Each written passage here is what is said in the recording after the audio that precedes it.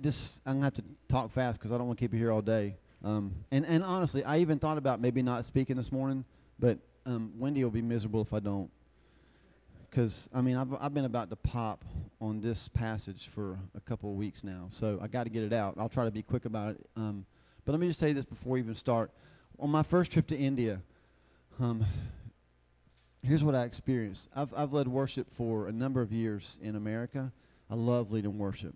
I love leading worship, especially when like worshipers are there, right? I mean, kind of, if you've ever led worship for churches that don't worship, that's a drag because they're looking at you like, do it better, do it better. And I'm like, this is all I got, man, But when you're leading for worshipers, oh my goodness, right? It's totally different. And when I went to India, I remember we had a little Casio keyboard, and it was horrible, and there was no sustain pedal, which, if you play keyboard, that drives you nuts when there's no sustain pedal because it sounds like polka. And it was packed. I mean, it was like this. Like those of you, who's praying about going to India? Raise your hand. You're praying about going to India, or you've been to India with us. Okay. When you get to India, here's what you're going to find. Their church is half this size. That's pretty close, right? Like you put a wall right here, from here to the door would be their church. And there's about 200 people there. Okay, so literally like how, when I'm up here and playing keyboard and y'all are right there. Like in America, that's awkward because you're leading worship going, you're in my bubble. But they're just like anywhere they can find a place. And so we're leading, and we had worked on this set. We had like 10 songs. We knew them. They were awesome. We were ready. And when it all came down to it, we sang that chorus, Hallelujah. Not the Hallelujah chorus, but the chorus, Hallelujah. I think Bill Gaither might have written it. I don't know. Hallelujah, Hallelujah. That one.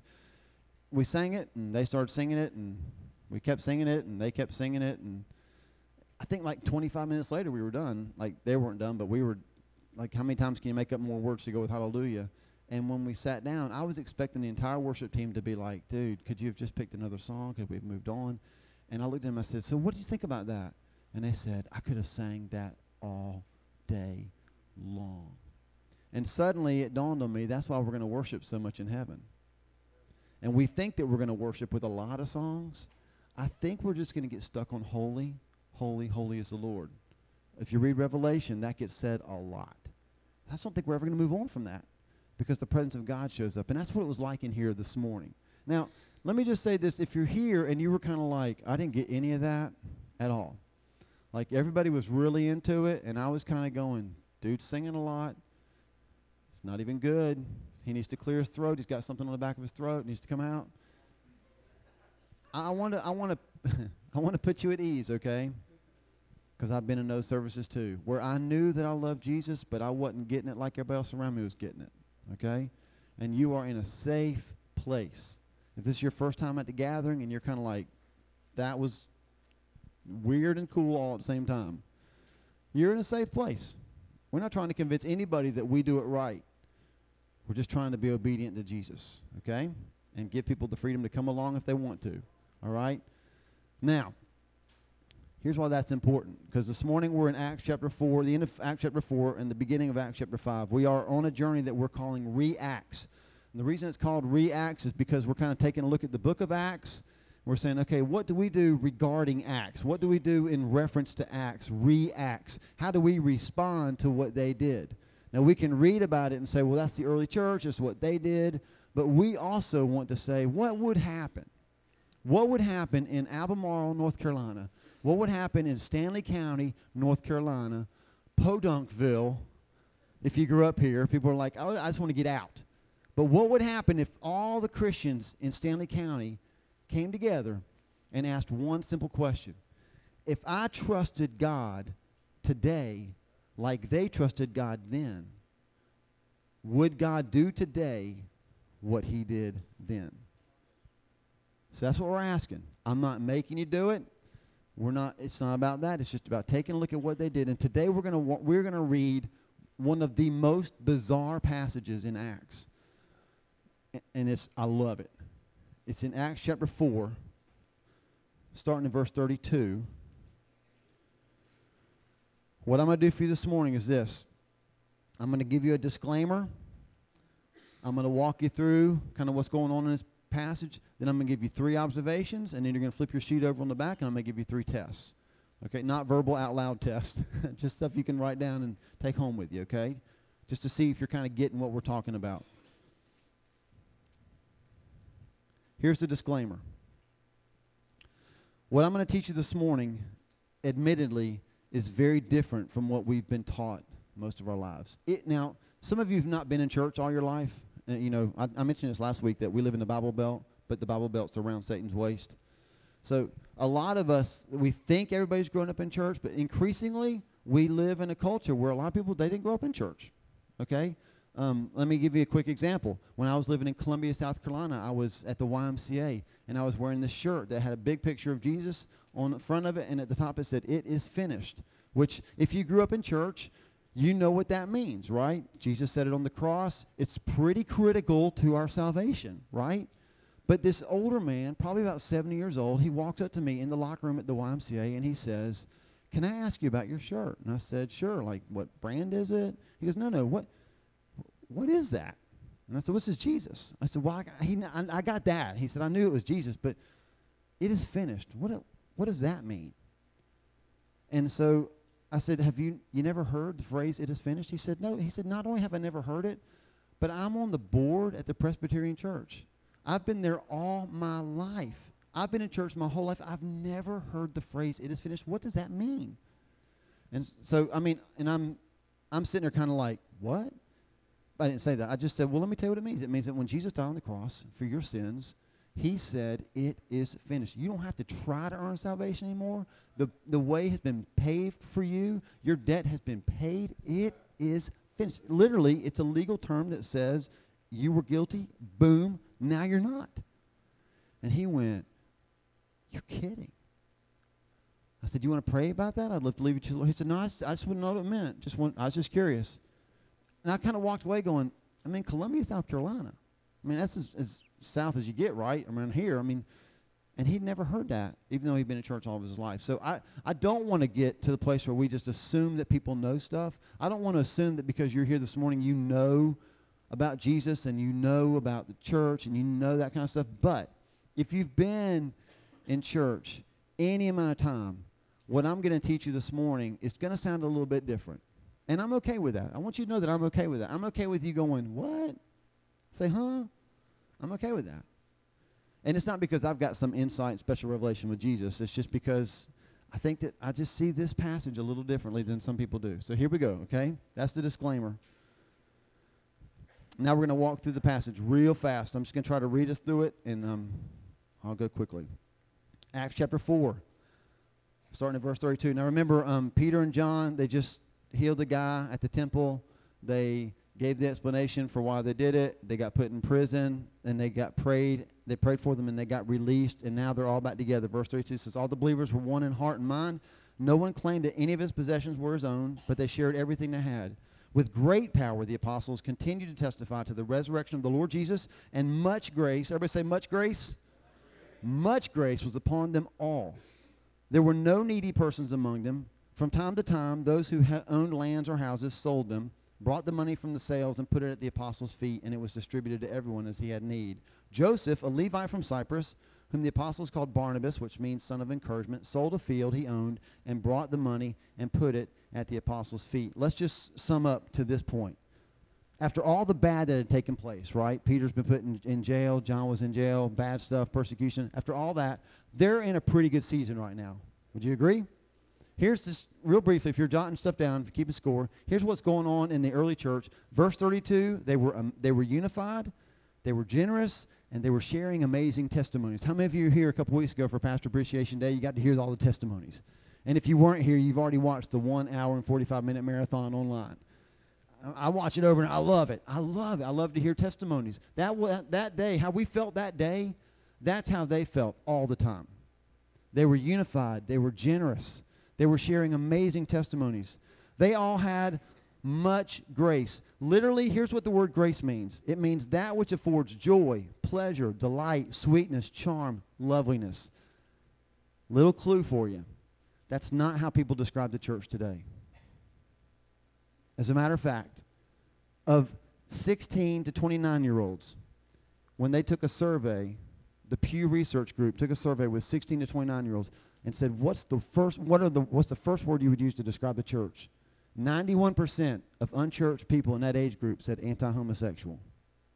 They did not say joy, pleasure, delight, sweetness, charm, loveliness. 91% of unchurched 16 to 29-year-olds, the first word that pops in their mind, 91%. Do you get that? 9 out of 10 people, the first word that pops in their head when you say, what's the church? They go, anti-homosexual.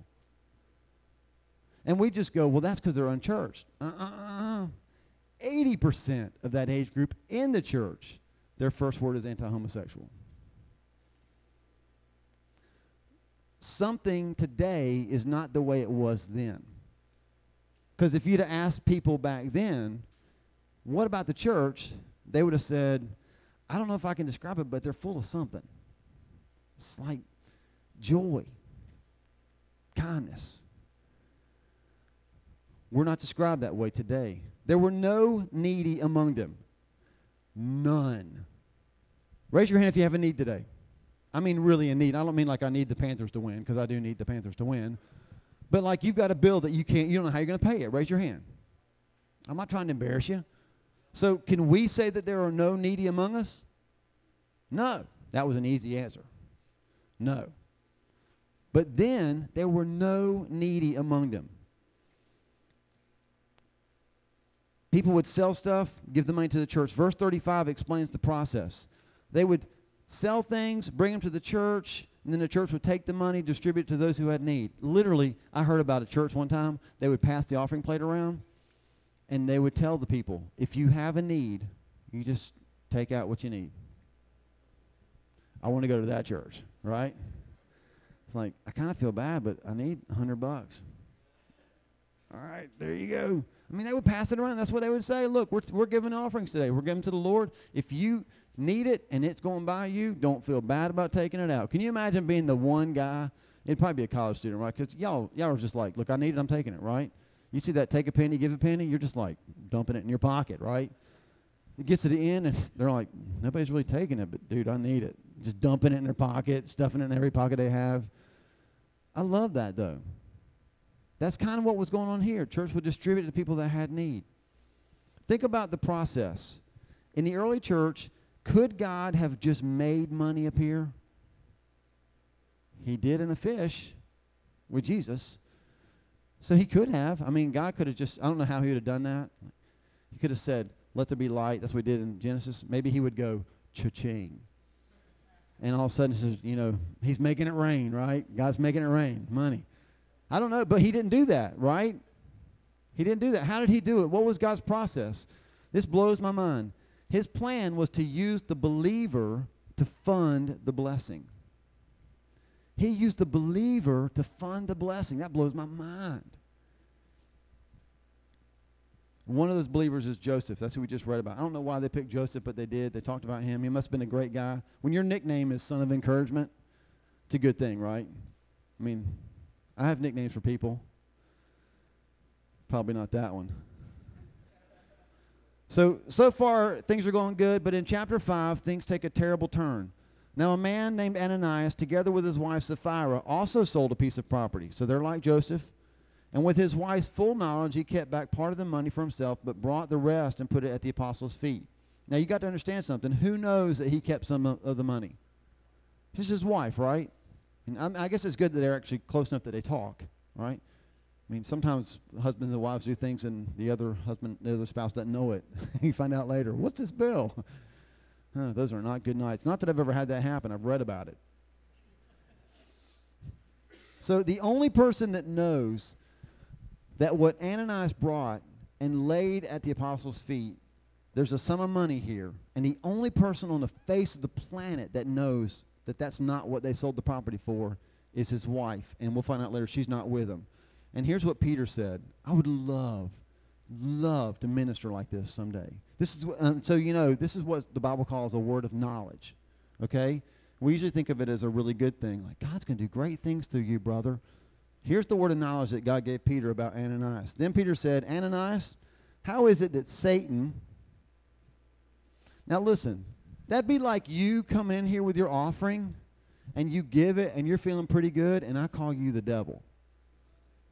That's what's going on here. I mean, we don't even get to see Ananias' reaction. I mean, I wish I could see his face. Because, he's like, yeah, this is awesome. I sold some property. I'm hanging out. I'm like Joseph. I'm one of the givers in the church. There you go. Satan. Well, whoa. You just call me Satan? Calls the dude Satan. I mean, usually preachers stand at the door and shake your hand as you leave. They're like, I'm so glad you came. We're so desperate for people to fill the seats. I'm so glad you came. I'm so glad you came. We would never actually dare speak truth into your life. This preacher said, dude, you're Satan. Who has filled your heart? How has Satan so filled your heart that you have lied to the Holy Spirit and have kept for yourself some of the money you received for the land? Now, you just got to know, he's calling him Satan. He's saying that he lied to the Holy Spirit, and at some point Ananias is going, I don't know where this is going, but what's he talking about? And then he goes, that you have kept some of the money for yourself. And at this point, Ananias is having an oh crap moment. Oh crap. How does he know? Has my wife texted him, carrier pigeoned him, let him know? How does he know this? Verse 4, didn't it belong to you before it was sold? And after it was sold, wasn't the money at your disposal? What made you think of doing such a thing? You have not lied to men, but to God. And as Ananias is ready to defend himself, he dies. When Ananias heard this, he fell down and died, and great fear seized all who heard what had happened. Everybody say, duh. Then the young men came forward. Now, how'd you like to have this as your internship at the church? Your job is to bury the dead people. Then the young men came forward, wrapped up his body, and carried him out and buried him. About 3 hours later, because women are always late, about 3 hours later,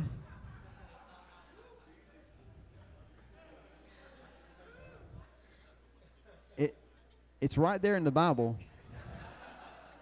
I'm just reading. I read, you apply. Here we go. About 3 hours later, his wife came in, not knowing what had happened. I could make a comment there too, but we'll keep going. Peter asked her, tell me, is this the price you and Ananias got for the land? Now, at some point, are you thinking, is this a trick question? But she's not. So I see her, she sticks her chest out, her head up, she gets a smile on her face, and she says, yes, that is the price. And Peter said to her, how could you agree to test the Spirit of the Lord? Look, the feet of the men who buried your husband are at the door, and they will carry you out also. And at that moment she fell down at his feet and died.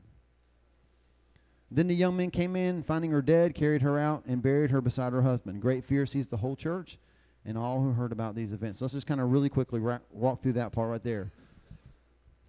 God tells Peter what they've done. He exposes the hypocrisy. What is hypocrisy? Let me give you a really simple definition. All hypocrisy is pretending to have something you don't. Let's take all the spiritual stuff out of it. Pretending to have something you don't.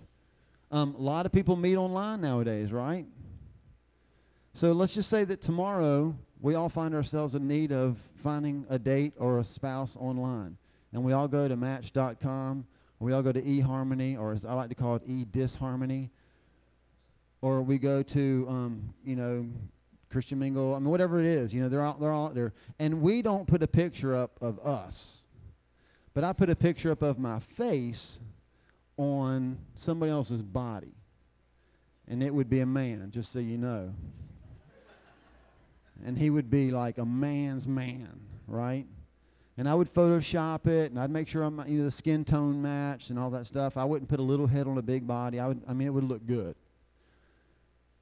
And then she says, let's meet. Am I excited or am I nervous? I'm a little nervous. Am I wearing big clothes when we meet? Let's meet in the wintertime so I can wear sweaters, right? Stuff them. Hypocrisy is pretending to have something you don't. So they pretended that they had the same generous spirit that Joseph and some of the others had. They're in this environment where they see all this going on. Oh, wow, people are selling stuff and they're giving the proceeds to the church. That's cool. I want to be like that too, because I see how Peter loves Joseph. I mean, look, they even called him son of encouragement. Like he sold property and gave the proceeds to the church, and they gave him a nickname. I want to be a nickname. I want to be like G-Dog. So I'm going to sell some property. And so they pretended to have the same generous spirit that the others had. Did they have the same generous spirit? No. That's why they're hypocrites. If somebody calls you a hypocrite, it's because they feel like you're pretending to have something that you don't. When the world says, I don't go to church because it's full of hypocrites, what they're really saying is, because here's my take on that. If the church is full of hypocrites, they're in the right place. This is where you need to be to hear the truth. But what they're really saying is, I know people who go to church and they're no different than me. They pretend that they're different than me, but they're no different than me. He looks at porn online just like I look at porn online. I got divorced, and so did they.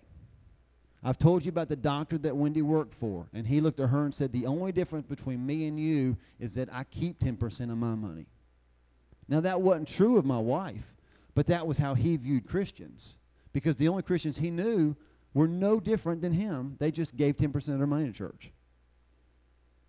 So when they say the church is full of hypocrites, what they're saying is it doesn't work. When you lose your temper, you say the same things I say.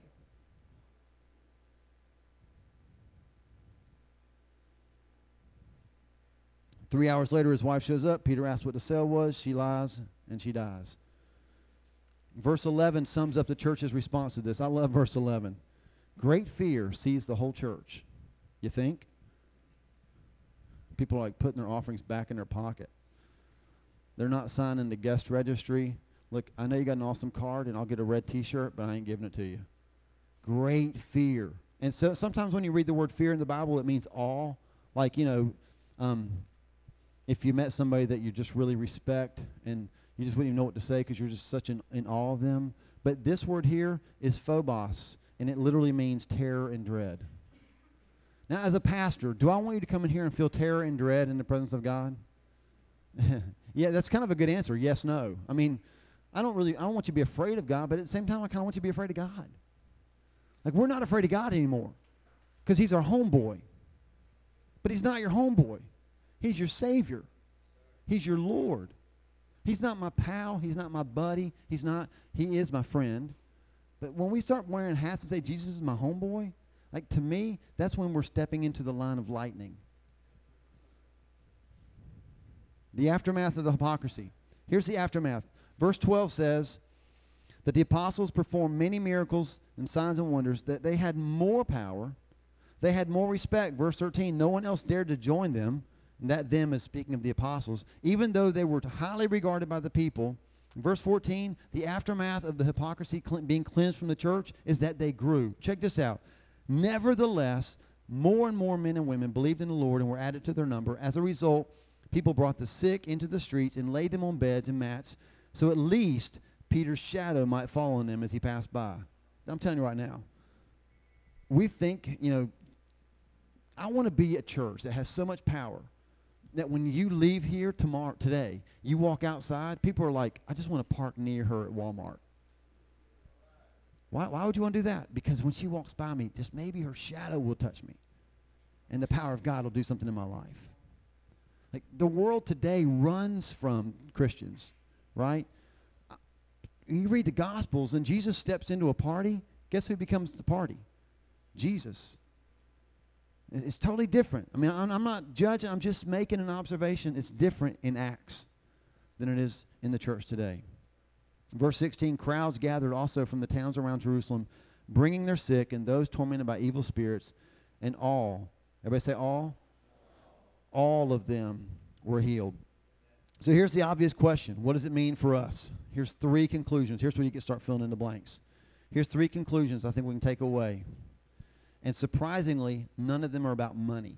Because everybody reads this passage and thinks it's about money. Like, this is when Pastor Paul's going to give the altar call. about giving greater tithes and selling your houses and bringing it in. But these observations aren't even about money, because I don't think that at the heart of it, this passage is about money. Okay? Number one, Sundays are the least important day of the week.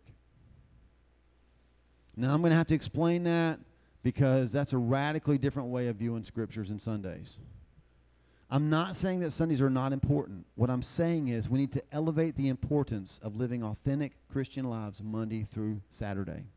So, if this is Sunday here, and this is Monday through Saturday here, when I say Sundays are the least important day, what I'm not saying is that we take Sunday from this position and put it down here. What I'm saying is Sunday's always going to stay there, but we do this. What happens on the other 6 days is of much greater importance. This is on our website. I just took it off of it because I wrote it once and couldn't have said it any better. So here's what it says. For a lot of churches, Sunday is game day. For us, it's the end zone, complete with celebration dances and spiked footballs. We believe that what we've done on the other 6 days matters a whole lot more than what we do on one morning, and that our faith is defined more by our daily walk than our weekly worship. Jesus said, if you want to come after me, you must take up your cross daily and follow me. He did not say, if you want to come after me, meet once a week at church and sing loud. Because honestly, anybody can do that. So this helps to frame today's big idea. At the top of your sheet, you got a big idea. Here's what it is. Our actions on the other 6 create reactions on the 7th. Our actions on the other 6 create reactions on the 7th. In the last part of Acts chapter 4, the daily walk with Jesus resulted in what? Incredible times together. Can you imagine being a part of those services when people would walk in and like they're carrying their bags and it's like, dude, man, I was selling this piece of property and I was asking this much and I got this much because God knew I was going to take this money. I just want to give it here. And then right behind them, someone else is coming in. They're doing the same thing. And then here comes Joseph, and he's the son of encouragement. He's like, man, I can't believe how much I got for my property, but here it's yours, man. Take it. And they're just distributing the money, and people that had needs are walking out without needs. Can you just imagine that scenario? People going nuts. Because their actions on the days previous caused a reaction on Sunday. Now we get to the bad part, chapter 5. Same thing's true. Ananias and Sapphira, their action on the previous 6 days, selling it, deciding in their heart to keep part of it for themselves, which they could have done anyway, but they chose to be hypocrites instead, and they came in and their actions caused a reaction on the 7th day. The reaction was they got killed. So it doesn't matter if it's good or bad. The truth is your actions on the other 6 create a reaction on the 7th. It's not a surprise that worship today was electric.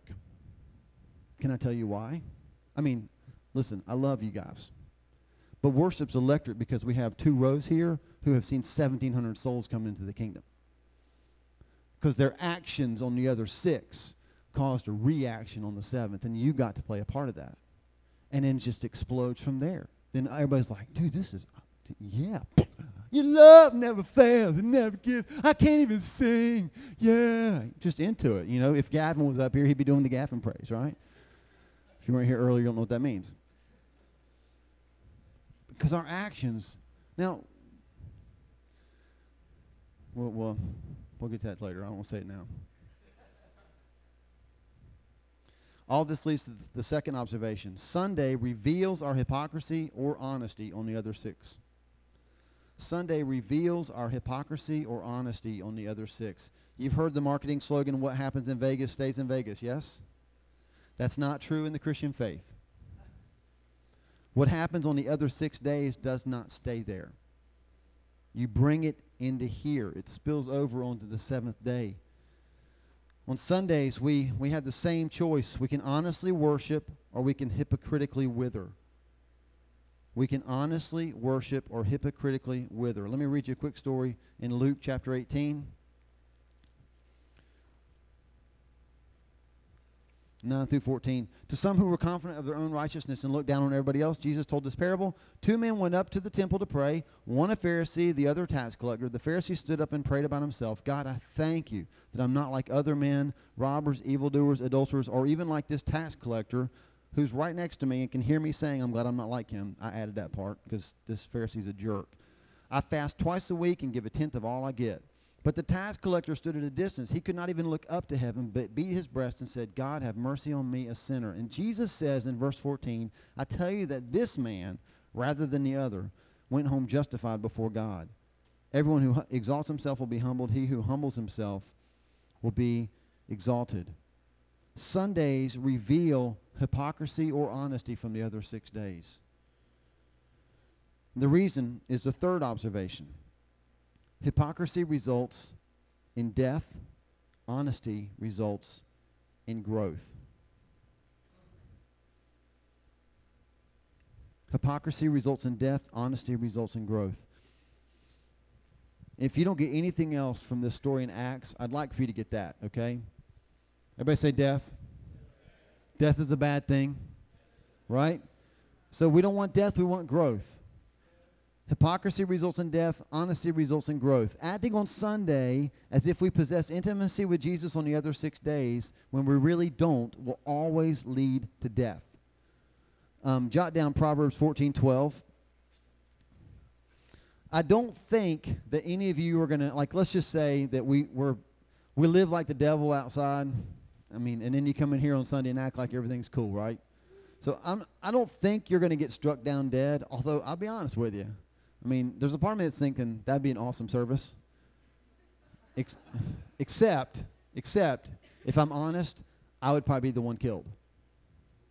And so would you. So all of us would die. None of us would get to tweet about it, right? With our dying tweet, oh, they got killed. You know, I mean, we think we would like that, and I'm sure it would get our attention. But I think what happens, it's much more of a slow death. Proverbs 14:12 says that there is a way that seems right to man, but the end of it is death. And here's how that fits in.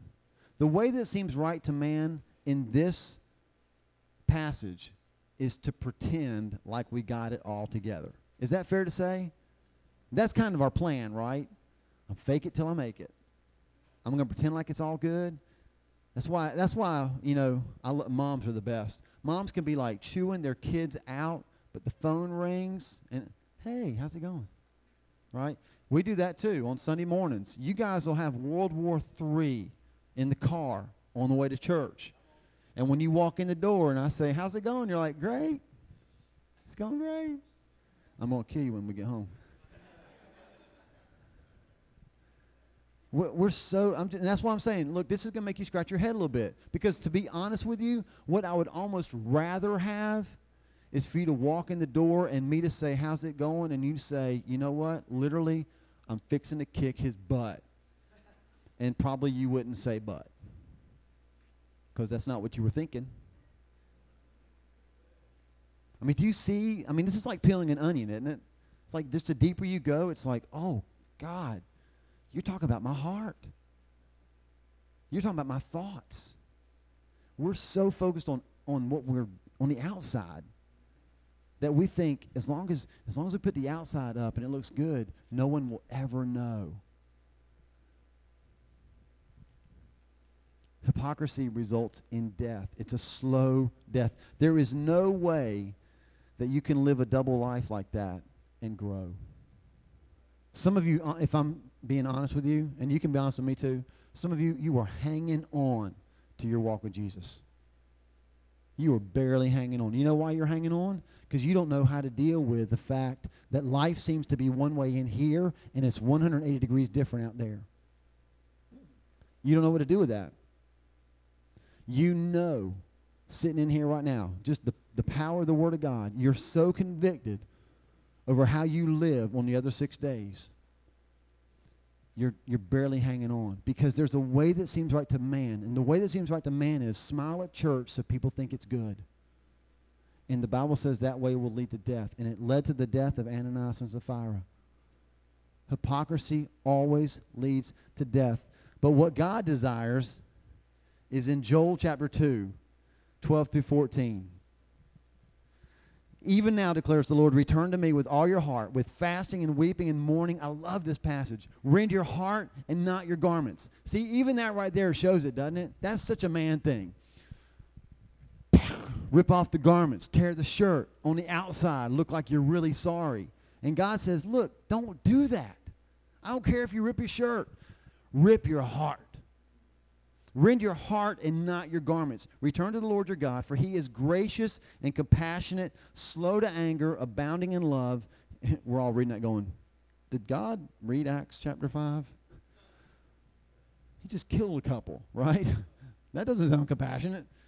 He's compassionate. He's slow to anger, abounding in love. He relents from sending calamity. Who knows? He may turn and have pity and leave behind a blessing, grain offerings and drink offerings for the Lord, for the Lord your God. That's what God desires in this house this morning. Not that we pretend like it's okay, but that we would actually say, you got me. You got me. When God purges hypocrisy from our lives and our churches, the result is always growth. That's what happened in Acts chapter 5, 12 through 16. Did you catch that? The church was filled with the fear of God. The church had a greater desire for holiness. Maybe they just didn't want to get killed. And uncontainable growth was the result. It spilled out into the streets. Did you catch that? Verse 14, nevertheless, more and more men were believed in the Lord, were added to the number, and as a result, people brought the sick where? Into the streets. They didn't bring them to church on Sunday. They brought them into the streets. That was the result of purging hypocrisy from the church. It didn't make them better Christians on Sunday. It made them followers of Jesus the other 6 days. They found themselves with a greater ministry on the other 6 and on the 7th. So here we got to land the plane. What's it look like when all of us begin to raise the importance of an authentic daily walk with Jesus? The result of living with the other 6 in mind is that you and I will begin to define success differently. I want you to flip your sheet over. I'm going to give you 3 tangible tests that'll help you know if you're winning in this area, okay? These are just like little self-checks, okay? Cute little phrases that you can ask yourself and just see how you're doing, okay? I believe this, that when we become serious about living with Jesus the other 6 days, not just the 7th, that we can ask ourselves, we'll see these characteristics in our life. Test number 1, we'll talk less and do more.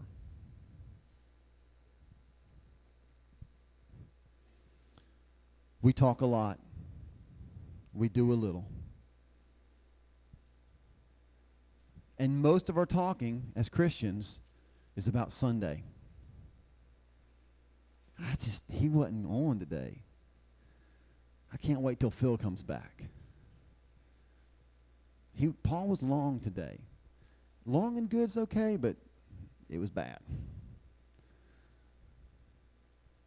Coffee shop was kind of hot today. It's not quite like I like it. We talk a lot. We do little. When Sunday is the most important day of the week. But when Sunday is the least important day of the week, we talk less and we do more. I can't quote the whole thing, but my favorite quote, it's too long for me to memorize, is the one that starts with by Roosevelt. It says, it's not the critic who counts. Just go home today and Google, it's not the critic who counts.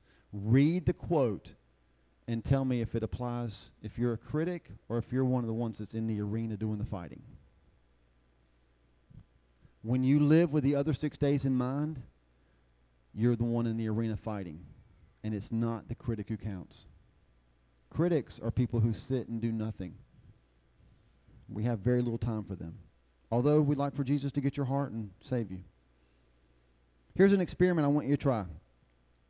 And look, I'm not trying to do like this us versus them and like some of you are good people and some of you are bad people. Look, if you're in church any amount of time, at some point the temptation in America is for it to become about Sunday, all right? So when you feel that happening in your heart, and I do the same thing, you can talk to Wendy. There's days I'll go home, like I'll go home today and I'll be like, man, that was fun. You know, but then there's some Sundays I go home and I'm like, God, what are we doing? Are you sure you called me to do this? I'm screwing the whole thing up, right? And even that means that I've made Sunday too big, right? So it's not just you, it's me. All of us do this. So when that happens, here's what I want you to do. I want you to take one full week. I want you to stop talking about what bugs you and start doing more for others who have need. So literally, here's the pastoral advice. I want you to take 1 week and shut up. And I want you to start serving. And then you see if it doesn't change dramatically how you feel about Sunday the next time you come back. I guarantee you that it will. When I was working at the YMCA as a lifeguard, there was this one guy. I hated him. I mean, he got under my skin. I couldn't stand the guy. He's always trying to bring me down, always making fun of me, just a total jerk. That's what we say in church. And so one day somebody said, "Have you thought about praying for him?" It's like, well, I pray every day for God to kill him. Does that count? No. So I did. I started praying for him. And amazingly enough, as I prayed for that boy, God started to change my heart. And it wasn't long before we were actually having real conversations, and I was talking to him about Jesus. You can't be mad at people you pray for. You can start mad when you pray for them, but if you pray for people over time, guess what happens? God starts to change your heart. So talk less, do more. Now, test number 2. It's going to sound like I'm contradicting that, but I'm not. Your days won't be defined by what you did as much as who you were with. I'm trying to do that right now in my own life. I'm trying to lay my head on the pillow at night and not say, well, today was a good day because I checked off 5 things on my to-do list. I'm trying to lay my head on the pillow and say, today was a good day because today I was with fill in the blank. At the core of who we are as people and as our church especially are 2 words, and it's be near. We want people to be near. We are created to be relational.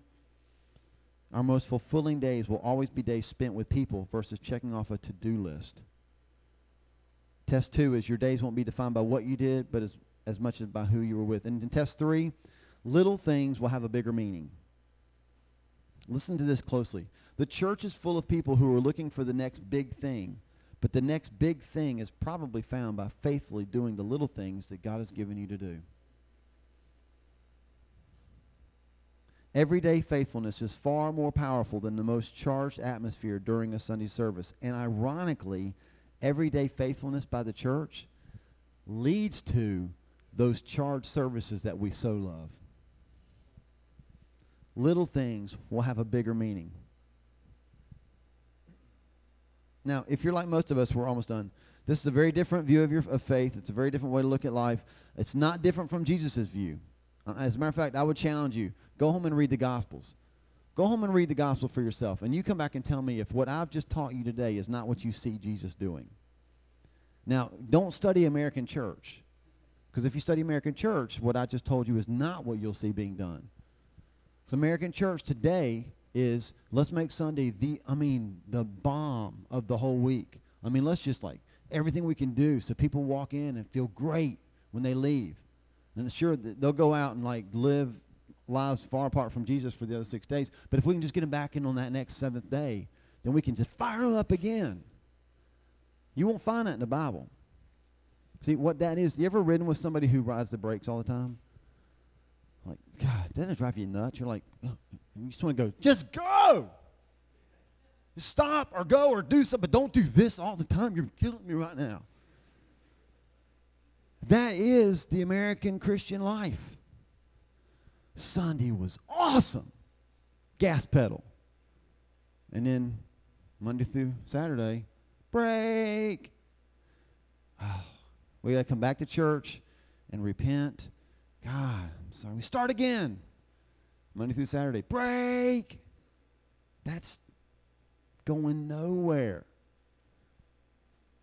But when you live with the other 6 in mind, Sunday's not about restarting. Sunday's about recharging. Very big difference.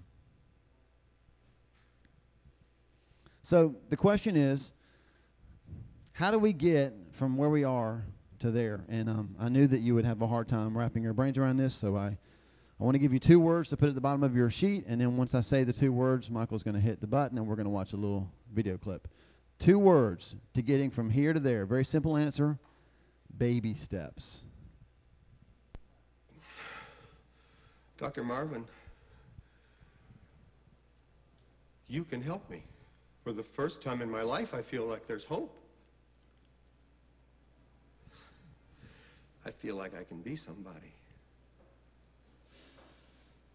Bob, there's an old saying that the best psychiatrist in the world is the one right inside of you. Yeah. I can help you. Yes. Thank you. Bob, there is a groundbreaking new book that has just come out. Now, not everything in this book, of course, applies to you, but I'm sure that you can see, when you see the title, exactly how it could help. Baby steps? It means setting small, reasonable goals for yourself, one day at a time. One tiny step at a time. Baby steps. For instance, when you leave this office, don't think about everything you have to do in order to get out of the building. Just think of what you must do to get out of this room. And when you get to the hall, deal with that hall, and so forth. You see? Baby steps. Baby steps. Oh, boy. Baby steps. Baby steps. Baby steps through the office. Baby steps out the door. It works. It works. All I have to do is take one little step at a time, and I can do anything. Baby step around the office. Baby step around the office. That should give you a lot to digest while I'm on vacation. Vacation? Oh, certainly, my secretary told you. As of this afternoon, I'm taking my family on vacation until Labor Day. That's a month. What if I need you? What if I need to talk? Well, my associate, Dr. Harmon, would be happy to talk. And Bob, I'll be back. Just read baby steps. Baby steps out of the office. Very good. Baby steps to the hall. Very good, Bob. Keep going. That's it. Bye. I'll see you in a month. Baby steps to the elevator. Baby steps to the elevator. Baby steps to the elevator.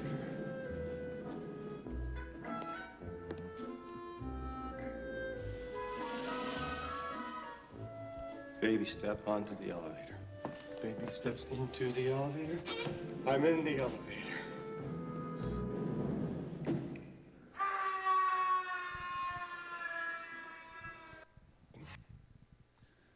This morning, I want you to think about baby steps. This has been a hard message, I know. It's hard to hear. Would you close your eyes? I want to ask you another question. This is the hardest one of all.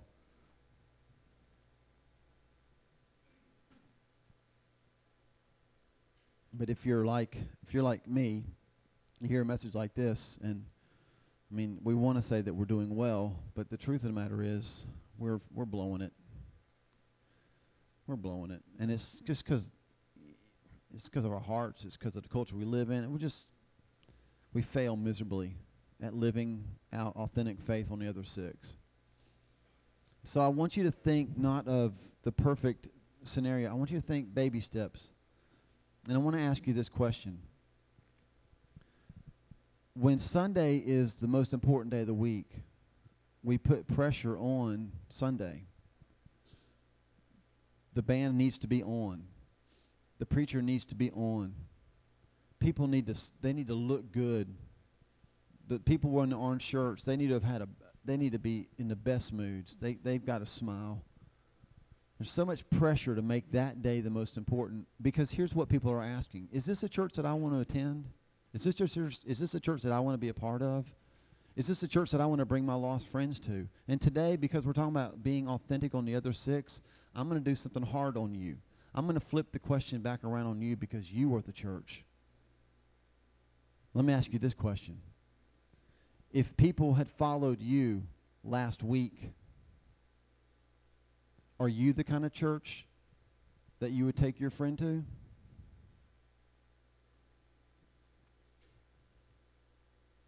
That's a hard question to answer.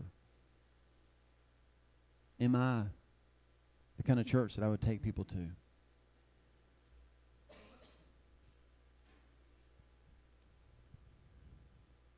So before we leave this morning, we want to take time. Just let the Lord begin to work in our hearts. Rend your hearts, not your garments. And who knows? The compassionate, loving, slow to anger God may have mercy